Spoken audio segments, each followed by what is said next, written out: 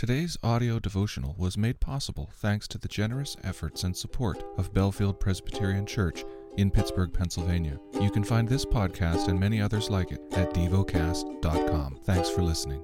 The lesson is from the book of Haggai. Haggai, chapter 2. In the 7th month, on the 21st day of the month, the word of the Lord came by the hand of Haggai the prophet.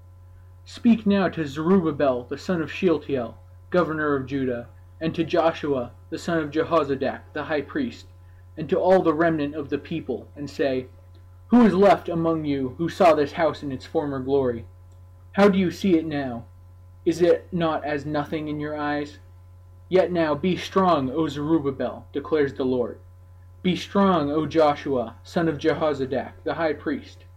Be strong, all you people of the land, declares the Lord.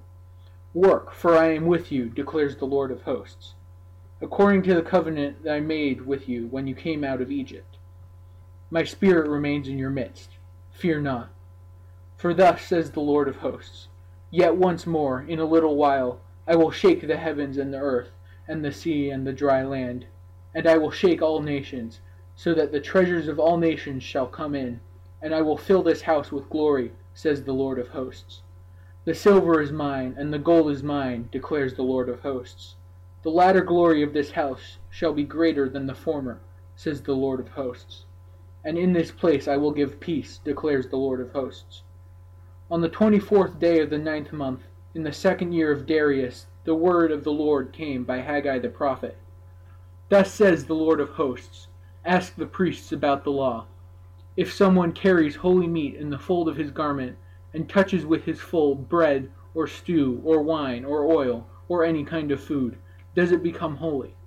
The priests answered and said, No.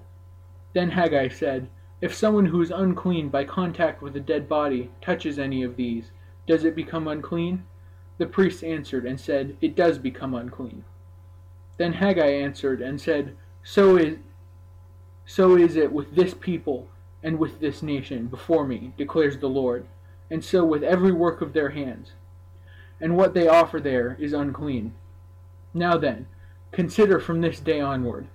Before stone was placed upon stone in the temple of the Lord, how did you fare? When one came to a heap of 20 measures, there were but 10. When one came to the wine vat to draw 50 measures, there were but 20. I struck you and all the products of your toil with blight and with mildew and with hail, yet you did not turn to me, declares the Lord. Consider from this day onward, from the 24th day of the 9th month. Since the day that the foundation of the Lord's temple was laid, consider, is the seed yet in the barn? Indeed, the vine, the fig tree, the pomegranate, and the olive tree have yielded nothing. But from this day on I will bless you. The word of the Lord came a second time to Haggai on the 24th day of the month. Speak to Zerubbabel, governor of Judah, saying, I am about to shake the heavens and the earth, and to overthrow the throne of kingdoms.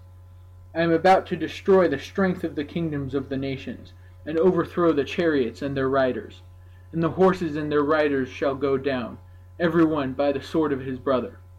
On that day, declares the Lord of hosts, I will take you, O Zerubbabel my servant, the son of Shealtiel, declares the Lord, and make you a signet ring, for I have chosen you, declares the Lord of hosts. Meditate and dwell on what you're paying attention to in God's Word. How has it connected with your heart or mind?